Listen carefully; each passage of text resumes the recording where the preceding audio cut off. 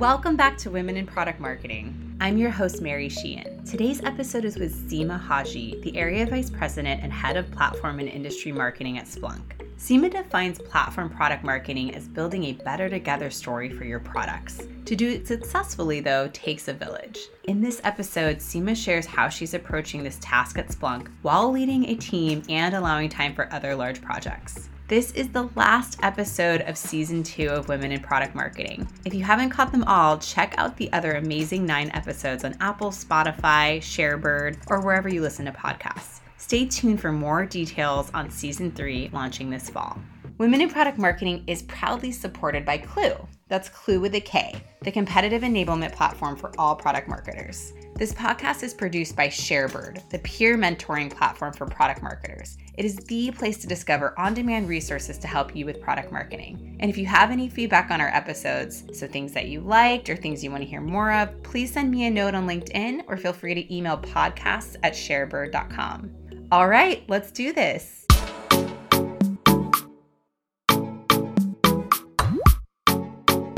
Hello and welcome to Women in Product Marketing. I'm your host, Mary Sheehan from Adobe, and I'm so happy to have Seema Haji with me today, the VP and Head of Platform and Industry Marketing at Splunk. And she is the former Head of Product Marketing at DataStax and Burst. Seema is a product marketing leader who is very passionate about building and scaling diverse teams for high-growth organizations. And she also specializes in massive scale go-to-market strategy and execution and leading high-performing teams. Can't wait to dive in with her today. Seema, welcome to the show. Thank you, Mary. I'm so excited to be here. Well, let's start off with my favorite question from this season, which is, what is something that you have done lately that has scared you? Ooh, that's a good question. I don't mean this in an arrogant way, but not a lot scares me. But I will go back, not recently, but a couple of years ago when we were at .conf and I was presenting main stage, and Splunk had grown as a company and we had over 10,000 people in the audience. And I was scared out of my mind. I was scared that I was going to trip and fall on the stage. I was scared that I was going to be there and nobody was going to understand my accent. I was scared that I was going to botch up the slides. And I went back to something a mentor told me 10 years ago. And he said, you're the subject matter expert and only you know the content and what you're speaking to really well. So just go out there and trust in that and you're going to be okay. And that was truly a very scary experience, but it was also one of my biggest growth experiences of my career. That's amazing. Yeah, I think 10,000 people might scare most of us. That's super impressive. You had that opportunity and it sounds like the presentation went really well. It did. It was exciting. The feedback was great. But just personally, I think it was a great growth. I remember 10 years ago, I was there fearful of presenting to 50 people and then 150. And then to think about the scale and just look back and think about where my career had taken me was pretty amazing. That's so wonderful. Well, thank you for sharing that. Yeah, I think anyone might have that fight or flight response when you're getting up there, but so happy to hear you took the advice and you were the expert and it showed through. That's awesome. So I'd love to hear more about your current job at Splunk as the VP. Sure. So actually what I support is an area, which is like an area VP of platform industry. And we're in the process of transitioning to a new function, which is the post-sales customer success and customer marketing function. So I've had a variety of roles at Splunk, which is the exciting part of working at a high growth company. When I first came into Splunk, I came in to lead the IoT function. We had a product in beta that we were bringing to market. Over the last couple of years, I served as interim head of product marketing at Splunk, leading a massively large team. 2 years ago, we combined the platform and industry marketing teams, which is what I currently oversee. And within this team, we've incubated what we call post-sales customer marketing. So think about product marketing to your existing customers and ensuring that they are successful. You're driving adoption with them. You're making sure that they are using your products in the best possible way. And ultimately, you're retaining them and helping them become successful. So actually, what we're doing as a business is investing in this post-sales customer function. Splunk is very passionate about its existing customers, and it's going to spin up to be its own business unit where we support post-sales adoption, retention, some of the cross-sell, upsell products with the end goal of making sure our customers grow and scale and pretty much bring data to everything with Splunk. That's amazing. And I feel like that's an area, that post-sales area, that's growing, and a lot of companies, including Adobe, are paying a lot more attention to now. And obviously it makes sense. You spend so much time and energy and money getting customers into the funnel. And then as product marketers, we often sort of say, okay, launched, on to the next thing. So it's really cool to see that you are prioritizing it as an organization and really giving it the resources that it really needs to make those customers successful and stay with you. I'm sure that's going to pay many dividends. Yeah, and a big part of it is tying the customer's pre-sales journey into the post-sales function, right? So customers have a certain experience engaging with you before they become a proper paying customer, right? They're at the prospect stage, they're going through the different stages of the funnel. And often enough, organizations, what they do is they leave a customer to their own devices that, hey, you've signed the dotted line, you're here. How do we help you be successful? But for the most part, you're figuring it out on your own. Here, there is a dedicated effort to make sure that whether it's supporting via experts or professional services or education, right, we're going to help you make the most of your investment, see the value in Splunk, and ultimately continue to grow with the business as we grow. I like that connection to their pre-sales customer journey, instead of maybe thinking about them as just a segment that you would have defined in the persona stage. So kind of matching how they got there, what resources they needed, or maybe even thinking about their knowledge level of the product or what additional inputs they're going to need, and then combining that with the post-sales support. That's a really clever segmenting it. How awesome. Well, how exciting. It sounds like it's growing, really fun, right where you love to be, it sounds like. So I know that you're really passionate about these companies where you can really scale their go-to-market strategy and execution. And sounds like you've liked going into companies where you can lead the alpha stage or the really early beta stage and then really scale it to quite a big level. Can you talk a little bit about some of your experiences with that and how that kind of became your forte?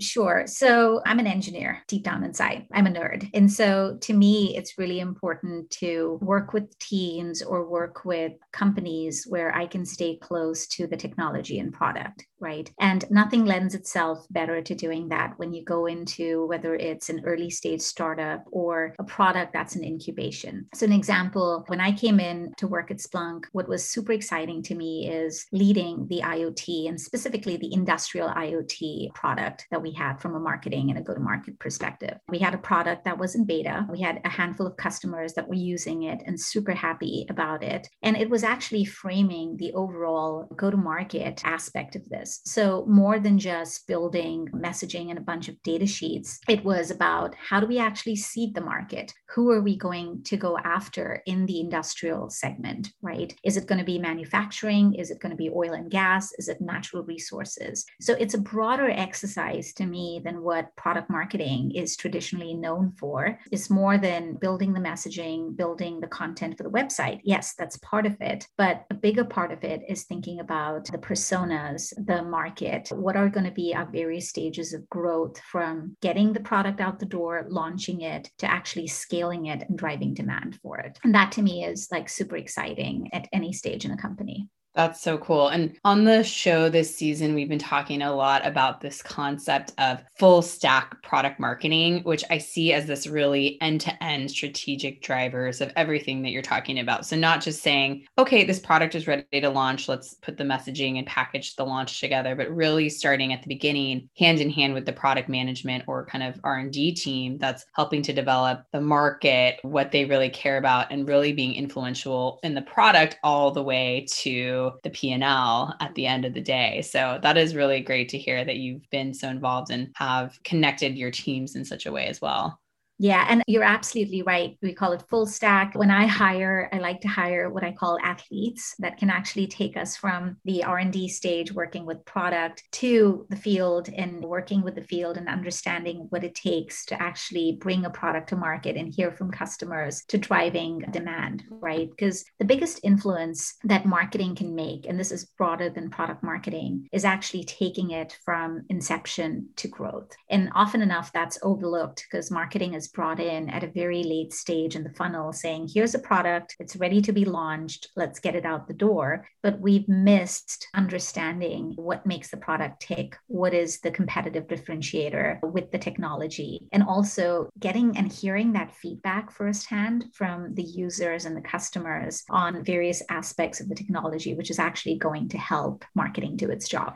That's so interesting. And I love your hiring approach for the all-around athletes. When you're thinking about hiring someone that doesn't have as much experience, so they maybe don't have all of the parts of the toolkit that have made the more senior folks maybe more full stack, to keep that term going, what do you look for to understand if someone is that all-around athlete? It's always going to be hard to find somebody that meets every checkbox, right? I'll speak to myself. Like I said, I was an engineer, I was a business analyst at Yahoo. And the path that I took to become a product marketer was really a leader recognizing that I had a set of skills and investing in me in order to do it. And my first product marketing job way back at Actuate, I really had to sell the capability and my ability to learn. I hadn't presented in front of audiences. I was a good writer. I hadn't done messaging and positioning before. But at the time, the hiring manager saw in me the ability to learn and having the humility to be open enough to say, hey, you know what? These are things that I'm not aware of. I don't understand the market and possibly not every aspect of the function, but I have the aptitude to learn and grow. And that's what I look for consistently in folks that I hire. To me, it's hiring people that have the aptitude to understand the tech, right? Because that changes in an industry like ours, and having the ability to write and story tell, and the rest can be learned is the way I see it.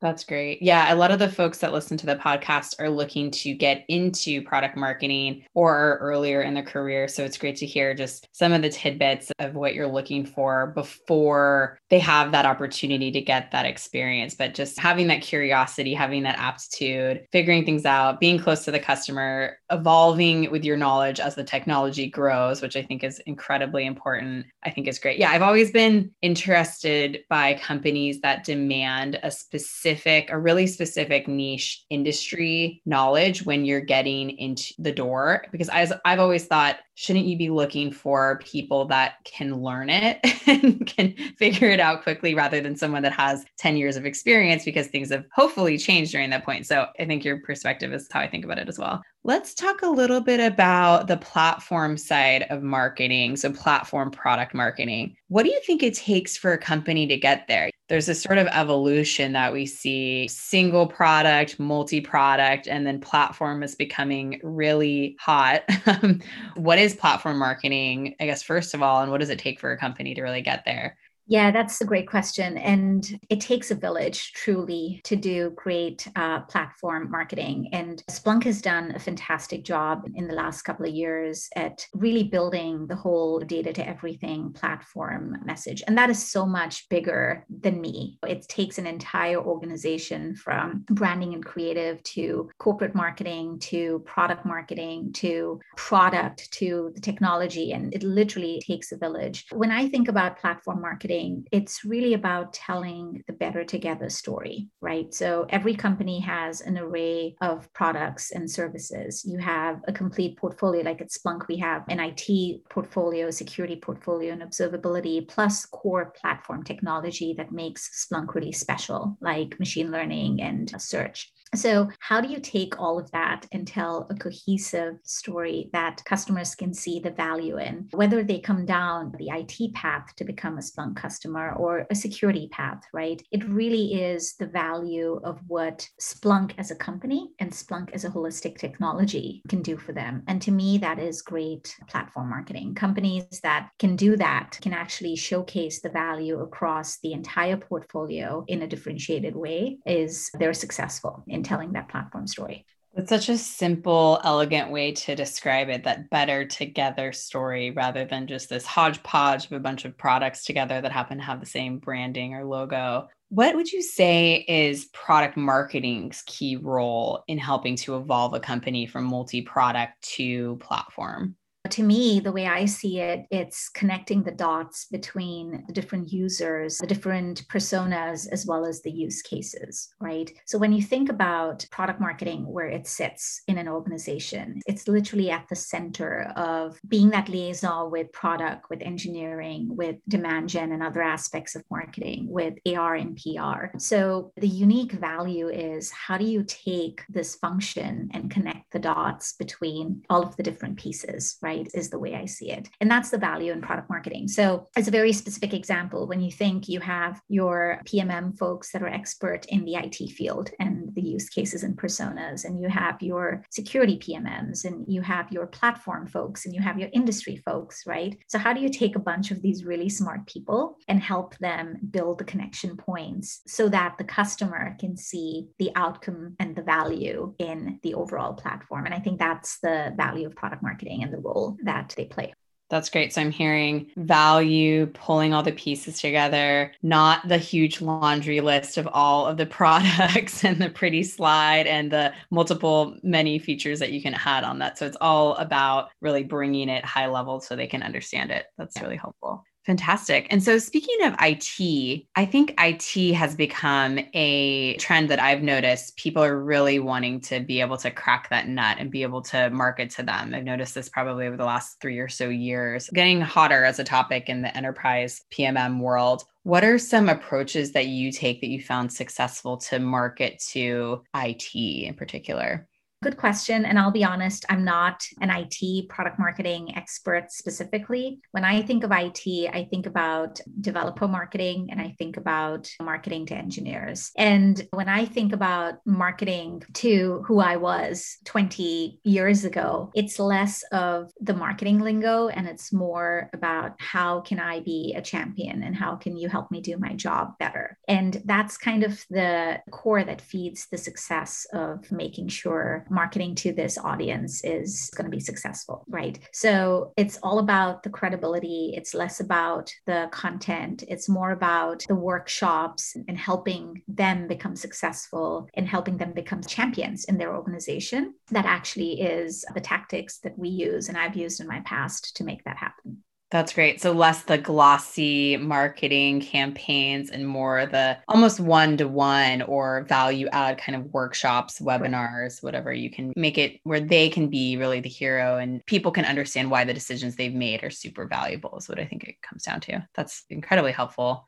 Well, I'd love to dive in a little bit more to your career, and you're now an area VP. How did you get there? What are some of the things that you have done along the way that you think have made you successful and to get to this VP level? Oh my, you're asking me the questions that I should actually spend more time really thinking about. I've worked hard. I hear this is my kind of mentorship guidance when I guide more junior women early in their careers, helping them figure out their growth path. I feel like outside of the odd here and there experience, I don't think being a woman in tech has specifically held me back. To me, it's always been a combination of hard work and opportunity. So I'd say I'm not afraid of taking a chance. I'm not afraid of rolling up my sleeves and taking on a new challenge. And the one thing that has certainly helped me is listening, right? And listening often presents itself with opportunity. So a good example is this new post-sales function that we're spinning up. We started with programs and digging into adoption and how do we make our customers successful because we heard from our product counterparts and other parts of the business that that was a need, right? So we tested some things really quickly, incubated aspects of it. And now we're funding this function and spinning it up as its own business unit. And I get to move with a bunch of my team to actually build this function. Now, I'm not a services marketing expert. This is going to be a new area for me to build and scale and grow. But going back to listening, being humble presents itself with opportunity. And I think that goes a long way and has helped me grow in my career as well. That's really helpful to hear and kind of a fresh perspective I haven't really heard before. Of course, working hard, I think, is a theme we've heard about with a lot of the amazing women we've had on the show, but listening and identifying those opportunities where you can really be the driver for the organization and get them to that next level. That's really wonderful to hear. I will add one more thing, which I often don't think about. Just a general observation in a broad generalization in the Bay Area is oftentimes, especially in the PMM field, folks move and they tend to skip jobs pretty often, right? They spend 12 to 18 months, 24 months, and the next great opportunity presents itself and they move on. I'm very old fashioned in that regard. I do believe there is a value in staying in a business for a while longer, because that's when 18 months, you're only just learning and truly understanding what makes the business tick. And you actually know what aspects of growth and opportunity there may be in an organization. So using that time and staying a little while longer often leads to new opportunities, which you would have missed just spending the 18 months and moving to a new job or a new company where you actually have to start over. That's such a good point. And I've definitely been victim to this shiny object job situation for a few of my former posts in the past. But I think you're right. I'm thinking back to some of the projects in my career that I've been the most proud of. And they've usually come around about the 2-year mark when I've been at the company, because you're able to finally really listen and understand and know the politics probably too, and how to remove the red tape and how to really get things done and pick the right project that makes sense. So that is really great advice. It doesn't always have to be about getting to the next level and jumping and getting that higher paycheck. It's finding the place that you feel really valued at and you can add a lot of value, and bringing that expertise and growing and finding those opportunities there. I think that's something we haven't talked about before. So thank you for sharing that perspective. Leaning in a little bit to the first part of that conversation where you talked about how being a woman in tech hasn't really held you back, which is really great to hear. I'd love to hear more about your experience being a woman in tech, but also being an immigrant woman in tech, and how that's kind of shaped your work ethic and really how you approach working at companies and really influencing their inclusion and diversity. Yeah, and thanks for asking that question, Mary. Often people skip over a very important part of diversity and inclusion. So I'm glad you brought that up. I moved here from India when I was 21, and I moved to go to grad school at USC, and I've just continued to live here for the past 20, 21 years. Now I'm dating myself. I think what I've learned and experienced along the way is it took a while to get ingrained into the American culture, as it does when you move anywhere. And there were times early on in my career where if there was like a reference to football or a metaphor or a joke or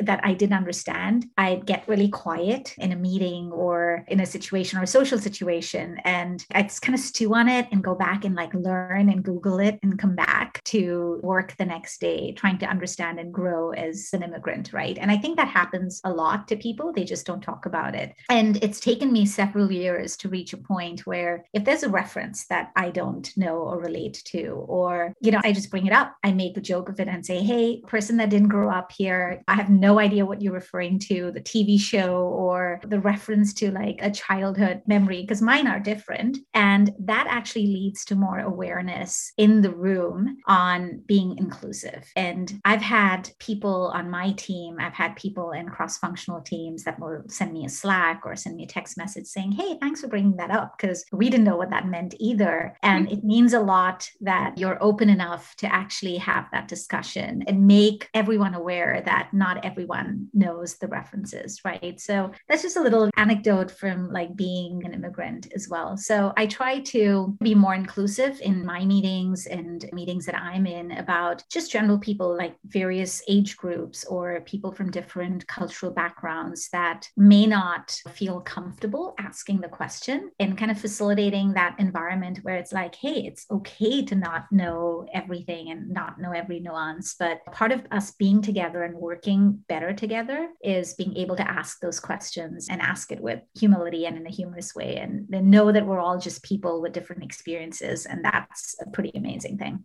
That's such great advice, not just for the women listening in, but our allies, our male colleagues listening in, and anyone that is really thinking about how to create an inclusive environment. It's about making that safe space to just be able to ask questions and not feel silly about it. And it must have been at least refreshing in a way when you've asked those questions to understand, oh, I wasn't the only one that didn't get it. And I felt the same way too. If I ever probe in on an acronym or something that everyone seems to know, if I ask what they really mean, I usually get a Slack on the side that says, I actually have no idea. And I've been here for 2 years too. So I think that's really good The acronyms are a big one. Yeah. acronyms. Oh my gosh. Yeah. Don't get me started. Well, I know we talked about a lot and your experience is vast. So this is kind of a difficult question potentially, but if you could boil it down, what is one piece of career advice that you'd want to share with our women PMM listeners? Yeah, women and men alike, I'd say you cannot rest in tech, right? So our creative industries, especially as product marketers, they're always changing. There's always new technology. So to be successful, you constantly need to keep up, you need to innovate. And whether it's for women, whether it's for men, to be successful, you have to like learn and work hard and improve all the time, whether it's reading books or going to workshops or just being open to learning from others. So there's no harm in it. Don't be afraid to admit when you don't know anything, or even when you've made like a massive misstep, right? Because that just opens doors to like learning and improving and just embracing the fact that change is constant and you have to learn and adapt and keep up.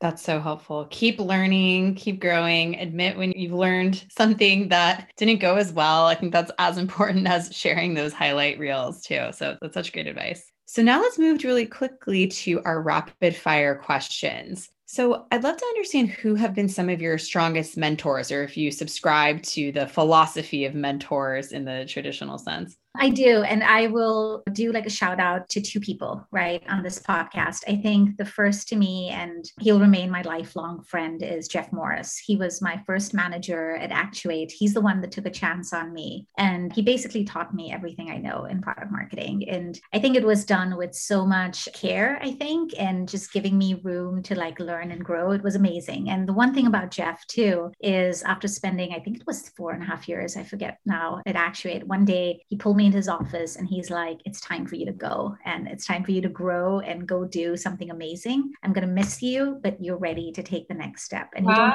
even find somebody to do that. I have an amazing mentor and at Splunk, and Amar Maraka, he's our chief strategy officer. And he has been an exec sponsor of the IoT Market Group. And he's my safe zone to go ask questions, to like offer like guidance on whether it's a personal situation or how to promote myself. And what I love about Amar is he's brutally honest. So he'll check me if I'm being unreasonable. And I think that's a very important quality in being a mentor, is what I've learned from him. It's not always about saying the things that you want somebody to hear. It's also about keeping them honest. So I know that was rapid fire, but that was a very long answer.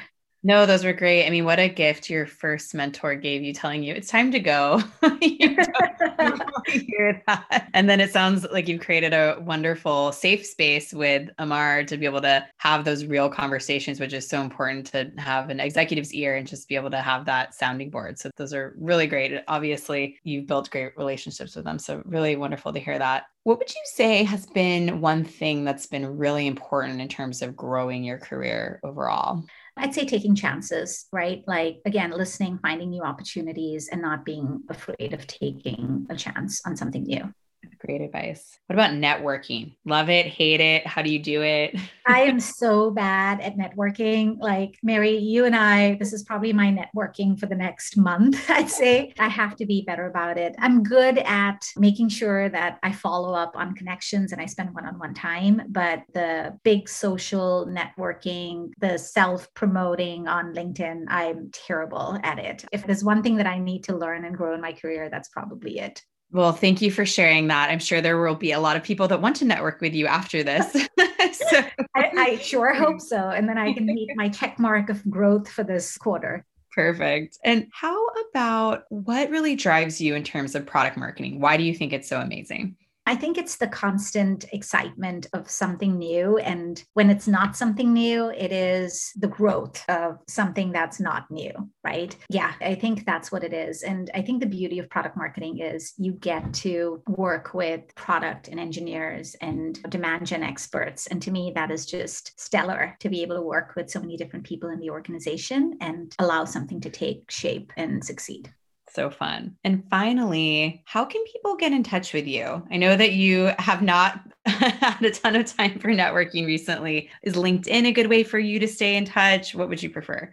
I'm much better at emails and texts than I am on the phone call, as you know, Mary, clearly. But yeah, LinkedIn is a great way. I'm happy to share my personal email address, and you'll usually get a response from me in 48 hours or less. And yeah, I'm happy to network, help out if something comes up. So reach out, please. So awesome to have you on the show today. I learned a lot personally. I know that our listeners are going to learn a ton from this conversation, and just wanted to say thank you so much for being part of Women in Product Marketing, Seema. It's been so lovely to have you.